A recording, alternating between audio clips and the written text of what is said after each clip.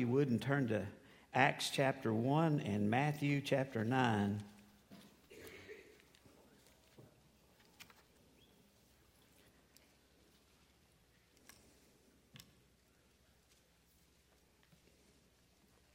Acts chapter 1 says, "But you shall receive power when the Holy Spirit has come upon you, and you shall be witnesses to me in Jerusalem, in all Judea and Samaria, and to the end of the earth." King James, that was the New King James Version. The King James Version says, "unto the uttermost parts of the earth." This morning, I want you to know that we're saved by Jesus. And when we accept Jesus, the Scripture says we receive not only the Holy Spirit, but the power of heaven. And sometimes I don't think we think about that, but that supernaturally goes on when you and I receive Him. So when we're saved, we're not saved and that's it. We're not saved and just to come to a church service. We're not saved just to go on a mission trip. We're saved to serve and to share. Now, that's what Jesus says. Now, I want you to think with me a minute. You see, Acts 1:8 says we're saved and we're to serve and share. Where? Well, he begins talking about the community. He says, where you live, where I've planted you, where I put you, that you're supposed to be a witness unto me. In our country, we're to be a witness unto Him. And in the other continents of the world, some people say, well, you know, I don't believe it's our responsibility to go outside of America. Well, that's not what the Bible says. The Bible says it is our responsibility not just to be concerned with our community or our country, but also the world and the powers of the world around us. People need Jesus everywhere. Amen? It isn't just here. But you know what? What good is, and then I said this about everything that we do here on campus, what good is it to go to Haiti, spend the money there and share Jesus if you're not willing to share Jesus here? How many opportunities have you been given through your family, through your friends, through even your enemies to tell people about Jesus? And so often, look, I hear your stories about that big Davy Crockett deer you're going to kill. And don't look, I plowed 2 deer plots up last week. I'm not insensitive to hunting and fishing. I do that all the time. But let me tell you what I don't just do. I don't just hunt. I don't just fish. I tell people about Jesus. And let me tell you something. If you want to know if you're spiritually growing, you really want to know if you're really becoming the disciple that He wants you to be, you're sharing Jesus. If you're not sharing Jesus, your faith is weak. And you are spiritually weak if you're not willing to share Jesus. If you get more excited about a Georgia game and Tennessee beating Georgia Tech tomorrow night, I'm telling you, there's something wrong with us. We're spiritually bankrupt if we're more excited about the world news than we are the fact that people are lost, dying, and they need Jesus. You don't have to go to Haiti to share. You can go and share with your neighbor.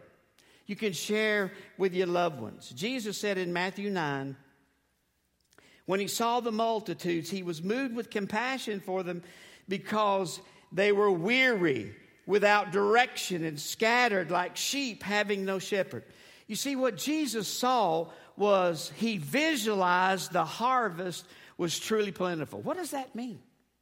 What does it mean Jesus visualized that the harvest is plentiful? It means that there are a lot of folk need saving. Hey, listen, we haven't even begun to scratch the surface in Covington, Georgia. And at Solid Rock Baptist Church, we finally have reached a sizable nucleus where we can do something for God. I mean, 12, yes, I visualized what I wanted to see, but now we're around 300-400. Why can't we now take that and use that and reach and share people and share Jesus with other people? You see, the harvest truly is great. And Jesus, when He visualized this, He visualized the people coming to know the Lord and becoming witnesses. That's what Jesus wants. He wants you to be a witness. You say, Mike, I've never shared Jesus in my life. Well, you fit the statistic of the Christians today. 95% of the church today have never led anybody to Jesus. And I guarantee you there's a bunch of you in here this morning, you've never led anybody to Christ. You say, well, now look, that's a God thing. Yeah, it is. It is a God thing. To me, Jesus said, the reason the vision is so great is because he saved you to be a witness. He saved you to serve. He saved you to open your mouth for other things than what your hobbies are or what your family's all about. And all those are important. But so often, the very thing that we claim we're too shy to do and won't do is the very thing that Jesus called us to. And that's to be a witness. You know, God does use mission trips to stir me up. And I can't help it. It helps me remember what the most things that are priority about, what we need to prioritize in our life and in our church. It ought to enlarge our view of the world and help those who may never have a chance to hear the gospel. There's some of you right now that you have an influence on somebody that you may have the opportunity to share Jesus that I never will. They'll never come across my path, but they're coming across yours. Now, what are you doing with it? Are you telling them about your family? Are you telling them about your job? Are you telling them about that big deer you're casing out, been doing for 2 years? You're going to finally get it this year. What good is a deer when you die without Jesus?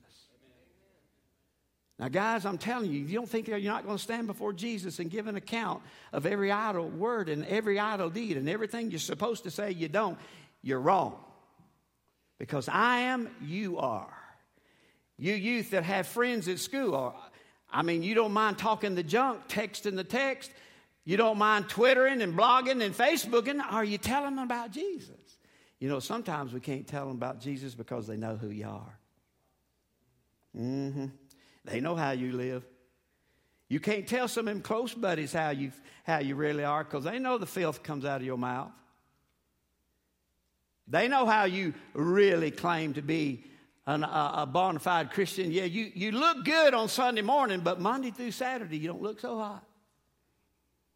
So you're not going to get far with them. You can't con a con. They know who you are. You see, missions should be a lifestyle to glorify God and to be involved with His people wherever God puts us and wherever He decides to use us. Jesus also agonized. In Matthew 9:37, Jesus was agonizing because the laborers are what? They're few. Since 1978, entering into Bible college, taking my first pastorate in 1980, I have never been pastor of church where we had too much help. I mean, we've always agonized for nursery up. Never have been able to have enough nursery workers. Never had enough teachers. Never had enough to do any. I mean, we've always lacked somewhere in the church. I hear a lot of people say, well, I'd come be a part, but you just don't need anything. Oh, yeah, we need a lot. There's a lot of things to be done. We've always, no matter where, in my 30 plus 37 years, we've been short-handed. And I understand what Jesus meant when He agonized and looked. He said the workers are few. And we need to pray about that. Because I'm a firm believer, the only reason I'm here at Solid Rock isn't because I want to be all the time. It's because God called me to be.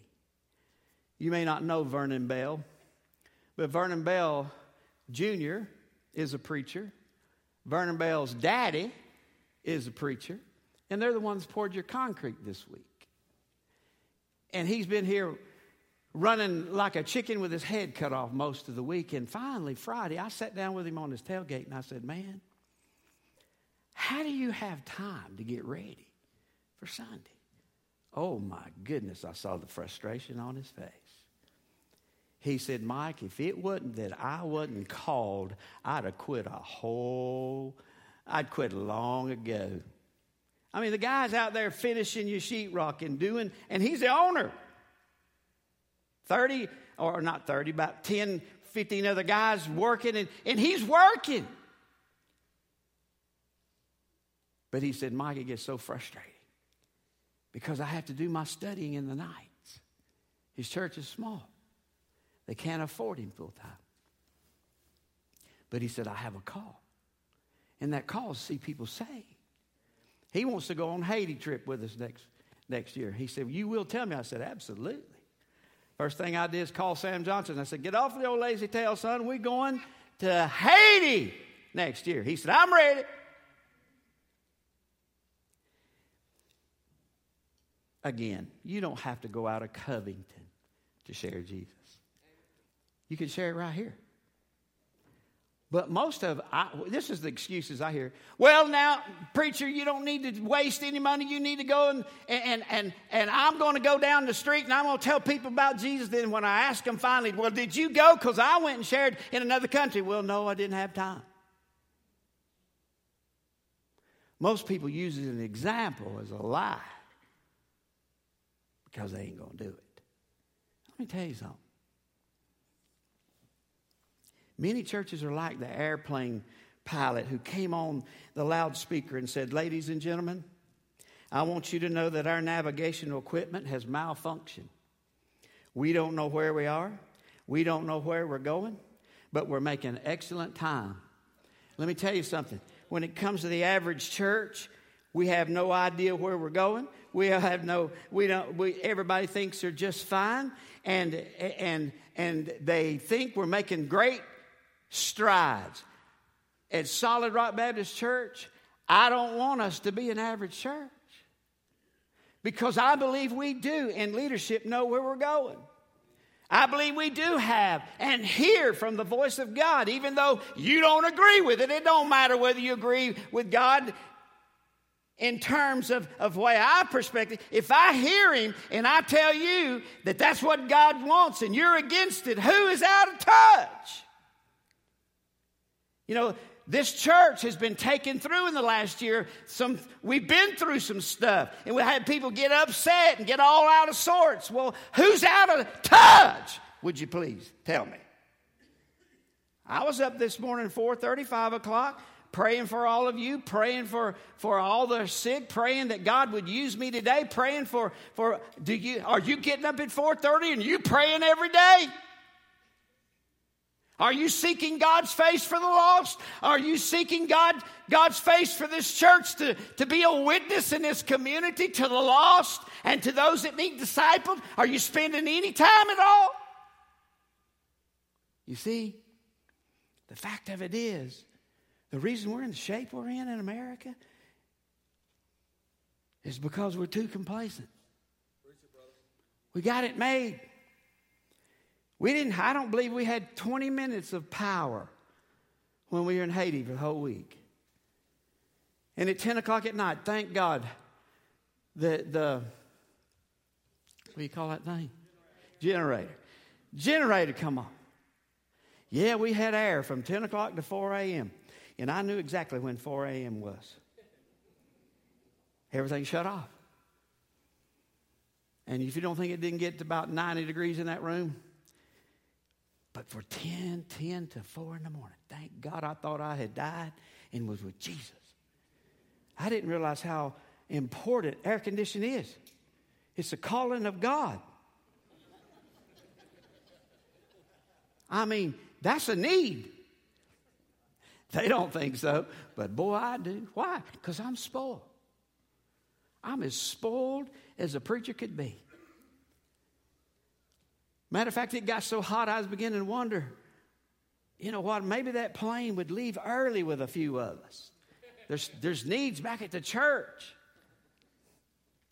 You know, the fact of it is, and I don't know why I'm like that, I was raised by a mama who didn't have air conditioning until I moved out of the house. Kitty Adams went and put her air in. I don't know why he didn't do that when I was just a young kid. I said, Mama, why'd you wait till we were grown and gone to get air conditioning? All I had was an attic fan. Y'all know what I'm talking about? That was a blessing at night. About 110 in the heat, and it comes on. Sucks in the mosquitoes all from the outside.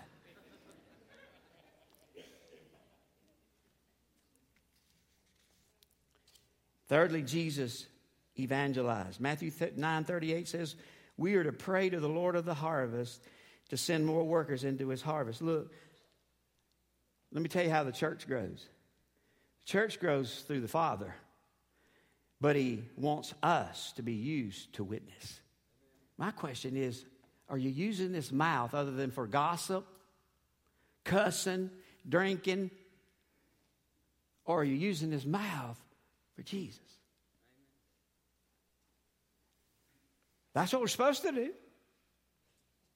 That's what Jesus called us to do. We all should have a revised vision of the purpose that Jesus has called us to do. When I look out at this congregation, I see a church with potential of an army of soldiers that need to be on the battlefield. But instead, we're in the barracks asleep. We've not been saved to sit in a pew and soak up in biblical truth. We've been saved to serve, to do something with what the Holy Spirit. Why would the Holy Spirit give us power if we're not supposed to use it? There'll be people that'll die and bust hell because you don't open your mouth. And you don't think you're not going to stand before Jesus on that one? Oh, yeah. Well, I just don't want to offend anybody. Some people need to be offended. And some people will be offended just because you tell them about Jesus. But then the Holy Spirit will begin to stir them. All you got to do is plant a seed. You don't have to beat them up. Just plant the seed of love. And tell them why Jesus came and what he done for you. How he changed you. If you ain't changed, then you ain't saved. If you don't have power, if you don't have the Holy Spirit, you don't have salvation. You've got a religion. That's what Jesus teaches. What do we need to be doing with our children? Whether it be the rec league, whether it be children's church, whether our youth. What do we need to be doing our youth? You need to be telling them about Jesus. We can take them skiing. We can take them to the beach. We can take them to a lot of good things. But I'm telling you something. What you need to be doing is teaching them about the Lord. I know one thing. You don't have enough power that could even light up my room in your flesh. But when it comes to the power of the Holy Spirit in us, we can see things happen not through this flesh, but through the Lord as he works through us. We have a communication problem today. Oh, it's not that we're not communicating. Some of you are plumb ridiculous how you communicate. Now, I can be free at this because I haven't read any of my wife's Facebook posts. I'm not on Facebook, so I don't know how dumb you look on Facebook.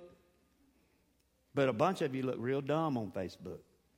Now, if you're under conviction of that, that ain't me because I don't know what you're saying out there on Facebook. But we got a communication problem. When you and I we walk, I didn't even bring it in with me, but we walk around with our face in a cell phone. Everywhere I went, even in Haiti, they're walking around like this. I said, man, are we addicted to the telephone? Yes, you're addicted to the telephone. And we're good folk. Look, we pass hundreds of people, but you don't dare take your eyes off that phone. Some of you twittering and tweaking and blogging. You got laptops, iPods, iPads, Facebook, texting. We're communicating. Guess what? There's some of you couldn't carry on a conversation with a telephone pole. But give them something to type, and all of a sudden, every fiber in their body of communication comes alive. Talk to them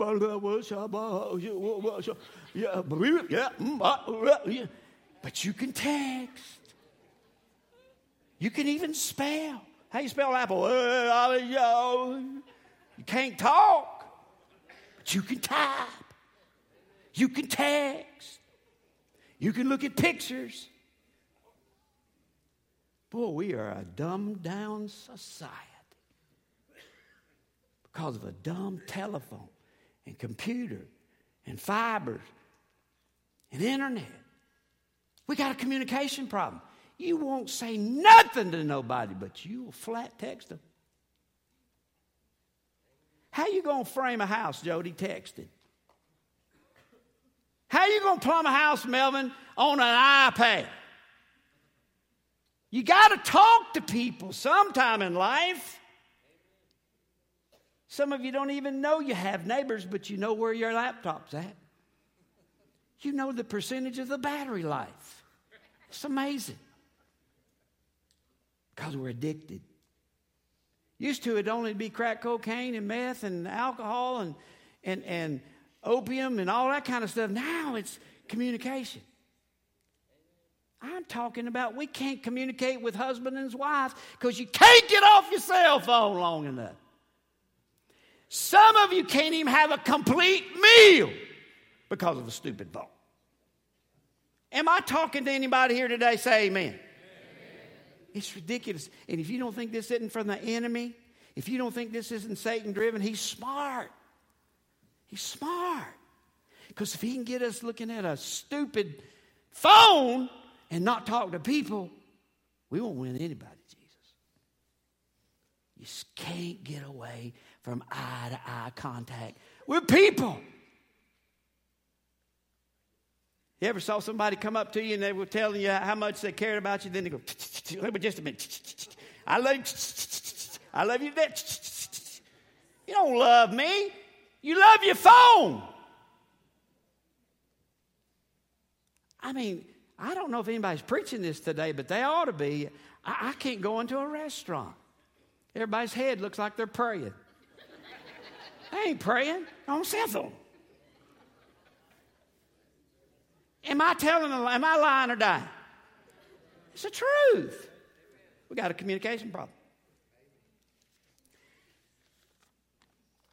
Has it ever occurred to you that the first two letters of the gospel is go? Did you know the first two letters of God is go? Not text, go. The first two letters of good is go. Well, there's one thing you can say about what Jesus wants the church to do. He doesn't want us addicted to the very thing keep us from going. Go do what? Jesus said witness and tell people about Jesus. We get all mad at lost people because lost people don't come to church. You know what? I haven't found one verse in the Bible that tells a lost person to go to the church. But I'll tell you what I have found. I found a bunch of verses that tell saved people to go to the lost. Maybe we need to quit condemning all these lost folk about trying to go to church and start exhorting the church to get off your lazy butts and get out here and tell people about Jesus. What's wrong with this? You're not short on words. I bet you if I could follow some of you on Facebook, it'd be ridiculous at the words coming out of you. But then go up and ask you, well, how's your life? You look at me like, has he lost his mind? I ain't talking, I'm texting. We are simply to take every opportunity as believers across this nation and drop the gospel seed in somebody's heart. I told Wednesday night, Rick, I'd find this, and I did, and I'm going to close with this illustration. One of my personal favorite preachers. I hope he's not Calvinist. Some say he is, but it's Dr. James Merritt. I just like him. I like to hear him. And he gave an illustration where a man joined his church. And after a few weeks, that man came up to him and said, hey, Dr. Merritt, would you go talk to my wife about Jesus? He said, sure, I'd be glad to. Me and my wife will go on Tuesday and see her. He says, well, let me tell you one other thing. She's an atheist and she hates preachers. He said, man, I thought I'd known that. I thought about it a minute, but I done opened my mouth, so I had to go. So he went, knocked on the door. She came to the door. She said, I'll tell you right now, I'm an atheist and I hate preachers. He said, would you just give me 5 minutes? She said, that's all you got. So he went in. Her name was Diane. And he said, Diane, do you know for sure that if you were to die today, would you go to heaven? She said, I done told you I don't believe in heaven. I told you I'm an atheist.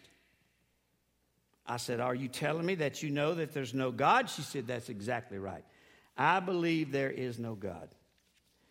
Here's what he said. Well, let me ask you a question. Do you know everything there is to know about everything? She says, well, absolutely not. She said, he said, well, let me be generous. Would you say you know half of everything there is to know about everything? And she said, no, I wouldn't say that either. He said, well, would you agree that God could exist in the knowledge that you do not have? She said, I never thought about that before. Most people act like dummies, don't think anyway. But anyway, she said, well, I don't know whether there's a God or not. He said, now we're getting somewhere. He said, you're not an atheist, you're an agnostic. She smiled very brightly with such great pride. She said, yep, that's right. I'm not an atheist, I'm agnostic. He said, now I didn't tell her that the Latin word for agnostic was ignoramus. I just went on. I said, now I want to ask you this question. Are you an honest agnostic or a dishonest agnostic? She said, what do you mean? He said, well, an honest agnostic says, I don't know whether there's a God or not, but I want to find out. A dishonest agnostic says, I don't know whether there's a God or not, and I don't want to know. She said, I would say I am an honest agnostic. He said, all right. And he went out to his car, and he got a paperback New Testament. He brought that in. He said, now, I want you to begin reading every day one chapter in the Gospel of John. She said, but you don't understand. I don't believe the Bible. He said, that's okay. That's okay. I said, I just want you to do it anyway. She said, it won't do any good. He said, I understand all that. I just want you to agree with me that you'll read one chapter in the Gospel of John every day. And he says, and when you read it, I want you to ask 2 questions. One, as you read, who did Jesus claim to be, number 1? And number 2, what am I going to do about it? He said, you understand that? She said, sure. Will you do that? She said, yes. He said, okay, there's 21 chapters in the book of John. I'm going to give you 3 weeks. I'm going to leave you alone. This preacher ain't going to bother you, but I'm going to pray that God show you those 2 questions.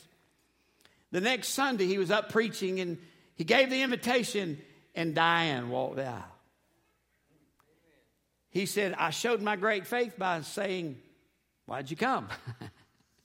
She said, I need to be baptized. He said, now, wait a minute. Before you get baptized, you need to get saved. She said, I got saved. Those questions and the Holy Spirit got a hold of me. I got saved. She said, when did you get saved? I didn't make it out of chapter 1. She said, now you got to baptize me. He said, okay, I will. You see, our job is not to try to force anybody to believe anything that we believe, but to drop seeds in the hearts of what we understand is the gospel story and what it done for us. Because, see, if you plant a seed it's going to grow. Now, I got news for you. They don't always grow that fast. Sometimes it takes years. Sometimes it takes a long time for that growth and that seed to take root. But you and I are to communicate it and share with other people. You're saved to serve and to share. Now, my question is, what are you scared of? It could be you're scared of what somebody's looking and watching you do and say and how you're acting, that it would not be at all advantageous for you to tell anybody about Jesus. Well, let me tell you something. That's an easy thing to deal with. All you have to do is make yourself to this old-fashioned altar. It's called repentance. Now, I'm not talking about come down here and say, God, forgive me all my sin. I'm not talking about that. I'm talking about you coming before a God who already knows you screwed up and you're messing up. And you admit what it is that's going on in your life that's keeping you from being the witness that Jesus saved you to be. And then you go tell that to all the people you've let down by your testimony. Because after all, if you're saved, you've claimed. And if you're not saved, just get that right while you're at it.